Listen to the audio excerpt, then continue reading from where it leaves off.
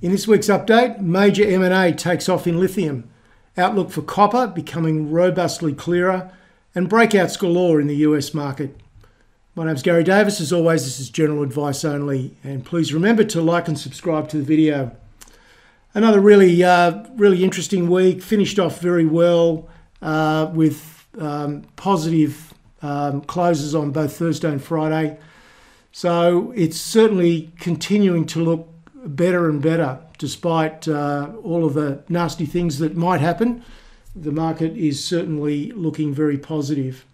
So for the US rally to continue, I think this is about the perception of disinflation in the future. So in other words, the rate of inflation, I beg your pardon, the rate of inflation actually progressively reducing over time. Now, whether that turns out to be a true perception or not, we'll know in 3 to 6 months' time. But at the moment, that is what the US rally is about. And certainly the data, to a fair degree, does support that. So Wall Street is betting very clearly that the rate of interest rate increases is going to slow down, it's going to stop, and at some point it's going to reverse. I think the market expectation is it'll reverse with rate cuts before the end of 2023. The Fed is saying not before 2024, but again, they can't always be relied on to do what they say. And this has been evident pretty much all year with the rotation analysis that I do every Sunday. Where is the money flowing rather than what people would expect to be seeing in the market? But look, just in case inflation plateaus out, maybe even turns around and goes up, maybe we get wage breakouts in multiple countries. So just in case, and the Fed then has to continue on with higher rates for longer, my view has been for some time that most of your exposure should be to sectors and stocks that are going to be resilient to what is a nasty environment. And that's over the medium to long term. In the short term, anything's possible, and even the most resilient stocks can be sold off when the market gets negative. And we've just been through that over the last 6-7 weeks after a very positive January. But putting aside that really short term, there are stocks and sectors out there that are just going to keep marching on. And significant dips in those stocks and sectors are great buying opportunities. And so it's proven again in recent weeks. The Aussie battery materials space is both good news and bad news. I think the opportunity is enormous for those companies that are involved. They've been sold off heavily this year, but there's now signs that sentiment is shifting back in favour of those smaller cap battery materials and even some of the larger producers as well. But there's also an enormous opportunity for Australia because this could be a major opportunity to value add rather than just dig it out of the ground and ship it off. We can value add and create a major new manufacturing and export industry.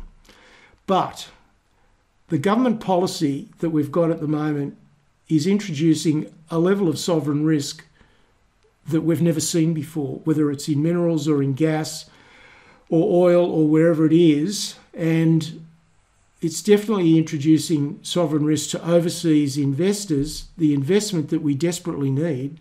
We just don't have the capital to do this on our own. We need the capital of some major players. And we're just not going to get there to the level that we could without major overseas input. And there's many voices in this space now. Glencore, which is one of the world's biggest mining operations, I think they might be the third biggest copper producer in the world. They're but one of the voices. And here's what they had to say during the week, quotation: "There is a finite pool of capital around the world, and Australia has become a less obvious destination to invest." That should scare the pants off everyone who would like to see, the Australian economy do well. But unfortunately, it's the reality of current government policy. All right, American stocks. The S&P had a very good week, up 3.5%. And the chart patterns, as you'll see, and we've been seeing for the last few weeks now, are just absolutely undeniable. But even more so, I won't be doing that in this video, but even more so when you look at 100 or 150 individual US stocks, it's just very similar chart patterns, one after the other after the other. And that sentiment, that positive sentiment in the US does impact the rest of the world. It really does. Whilst you may not be interested in what happens in America because you don't trade there, it does impact on a sector basis what happens in Australia. The US dollar index was steady, 102.53. The 10-year yield was up very slightly, not much, but it did get up closer to 3.6 during the week. But the VIX dipped sharply lower. Last week it was nearly 22, now it's down to 18.7, and it hasn't spent that much time below 20 in the last year and a quarter. And the 10-year, 2-year spread still is negative. It's inched up a little bit, but still significantly lower than a little bit more than negative 1% that it was a short while ago. So let's jump in and look at some charts. We'll start with the NASDAQ. And the key things to watch here now, the orientation of the NASDAQ relative to the 200-day, which is now flattening out and just threatening to turn up. And of course, the shorter term 50 and 20-day moving averages have already turned up, and the index is above all of them. So they're all lined up perfectly in ascending order for a continuation of this to the upside. And if we look at XLK, which is the overall technology index, it's very similar. We've got higher highs and higher lows, and the orientation is very similar, as you would expect that it would be. All right, this is the S&P on a daily chart. We've got a bit of a mess here, and it's just really up and down since, really the last 12 months. But if you've been watching this video for any length of time, you'll know that I don't pay a lot of attention to the indices. Far more important is where the money flows are actually going on a sector-by-sector basis. This is the NASDAQ 100 versus the S&P. That's pretty clear. It's been a meteoric outperformance. Relative comparison on a sector basis remains pretty much the same as it was last week. XLK, technology on top, communication services next, then consumer discretionary, and then materials. And they are the aggressive sectors of the market. So they are clearly outperforming over the last 3 months. They're outperforming staples, healthcare, energy, and of course finance at the bottom. 1,000 growth versus 1,000 value supports the same theme. Small cap growth versus small cap value, continuation of the breakout that we saw last week. And finally, and really importantly from my perspective, semiconductors versus the S&P also robustly outperforming. So there's absolutely no question at all about the aggressiveness of the money flows, and hence the sentiment of the market. If we look at the US dollar index, this is on a weekly chart. We were down a little bit on that score, 102.59. And if we look at the Australian dollar, we finished at 66.2 on the Aussie dollar. So the ASX 200 index was up 3.2% across the week. Materials were up 7%, so we'll have a look at that. That was clearly the outperformance, and certainly the appetite for small caps is returning, whether it's just coincidental or not. But the takeover attempt by Albemarle for Liontown Resources in lithium seems to have just suddenly woken the market up and sparked a renewed energy for small caps. It's probably being assisted by short covering. So a lot of institutions were short mineral stocks, and they've been forced to turn into buyers. That means we've got very few sellers and we've got lots and lots of buyers. So that certainly helped. So if we take a look at the ASX 200, You can see 4 very good days after a bit of indecision on Monday. So that's been a pretty strong return. And the main influence, 4 really powerful days in materials, and iron ore edged its way up as well. So if we look at, this is emerging companies, XCC, which is the benchmark for Australia's micro-cap companies. Contains up to 200 companies ranked in the area of 350 to 600 by market cap, and you can see it's turned up quite nicely as well. Energy struggling a little bit because the oil price has been a little bit weak. Finance, of course, has been sold off a lot more, and healthcare is really just continuing to do what it's done for the last year, and that's just pretty much carve out a big sideways pattern. Moving now to gold. Gold on a weekly chart. What I like here is that there's been attempted selling, but it's been met with buying support. And if we look at that on a daily, you can see it's just sort of really up and down, not a lot of change across the week. But this still looks a very bullish pattern to me, and I think it won't be too long before we have another crack at breaking above the 2,000 mark. Looking at GDXJ, we're certainly getting some buying interest, but it looks a lot better in Australia than it does overseas, I must say. It's been pretty much the case for a while now. Precious metals, so gold was down $9 to 1970.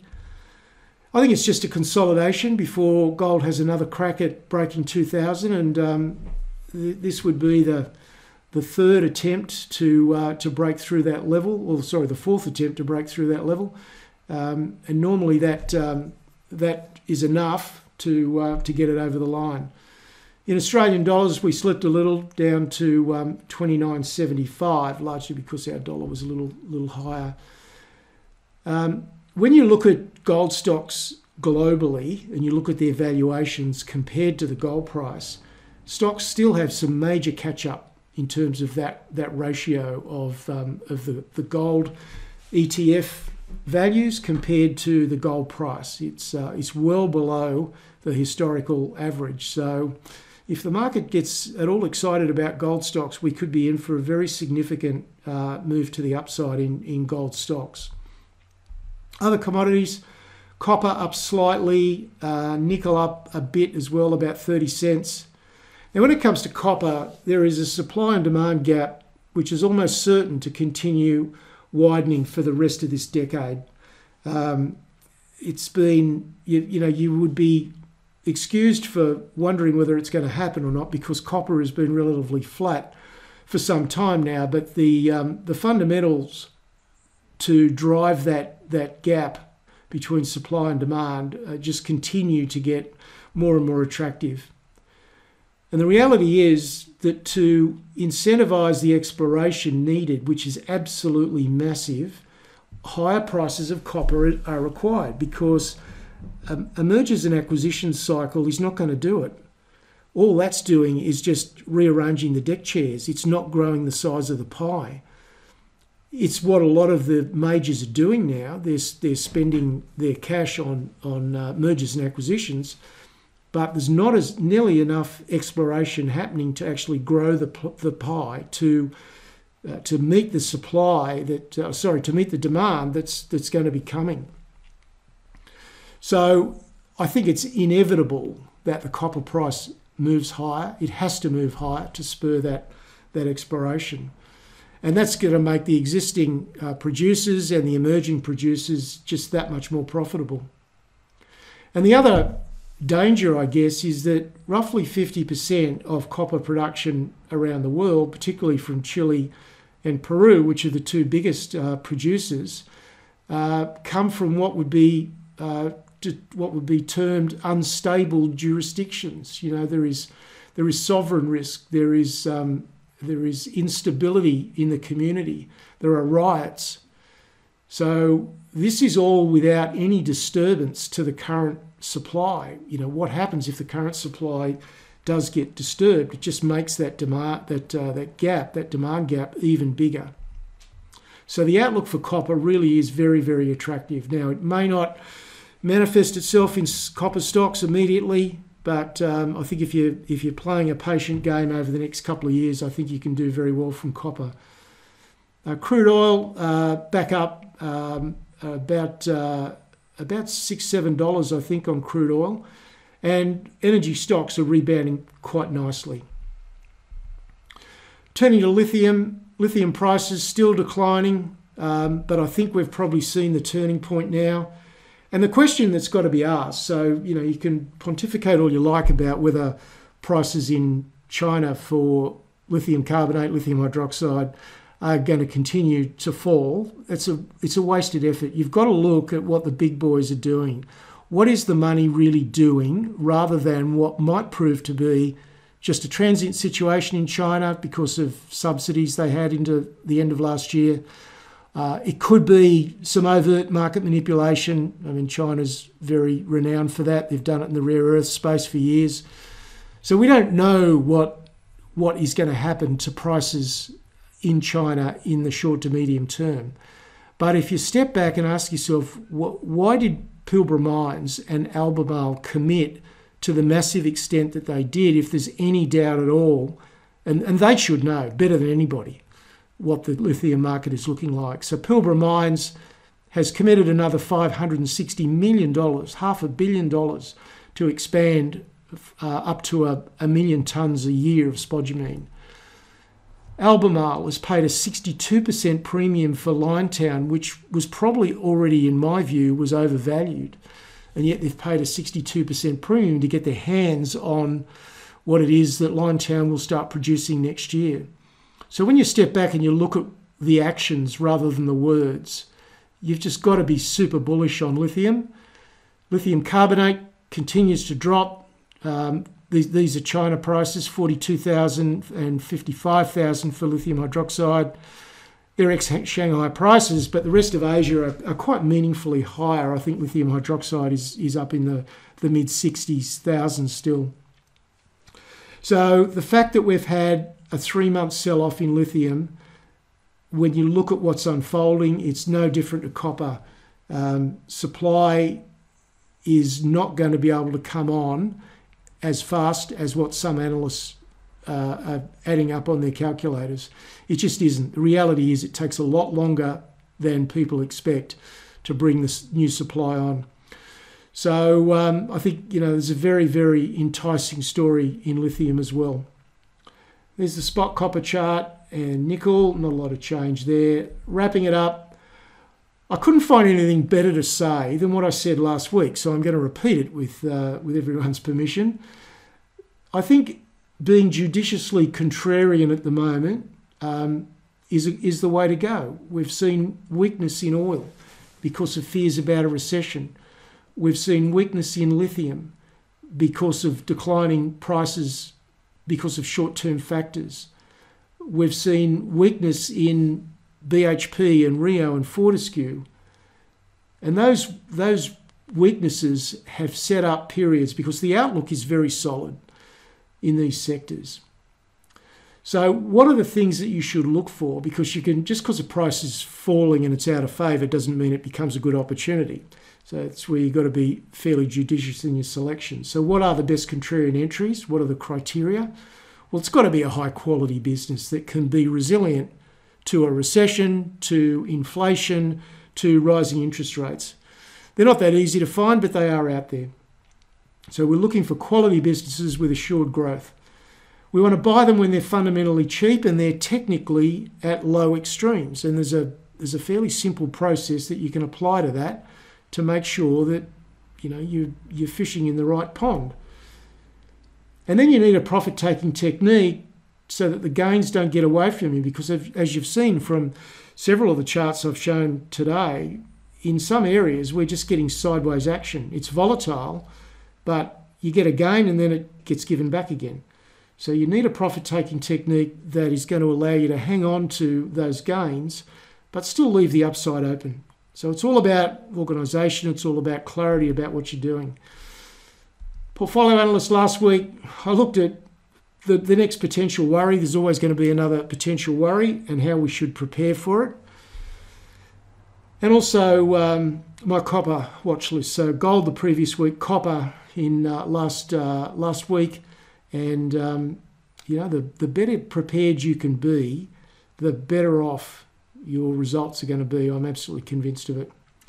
So that's it for this week. More information on the website. There's my email address, and I'll be back with you next Sunday. Cheers.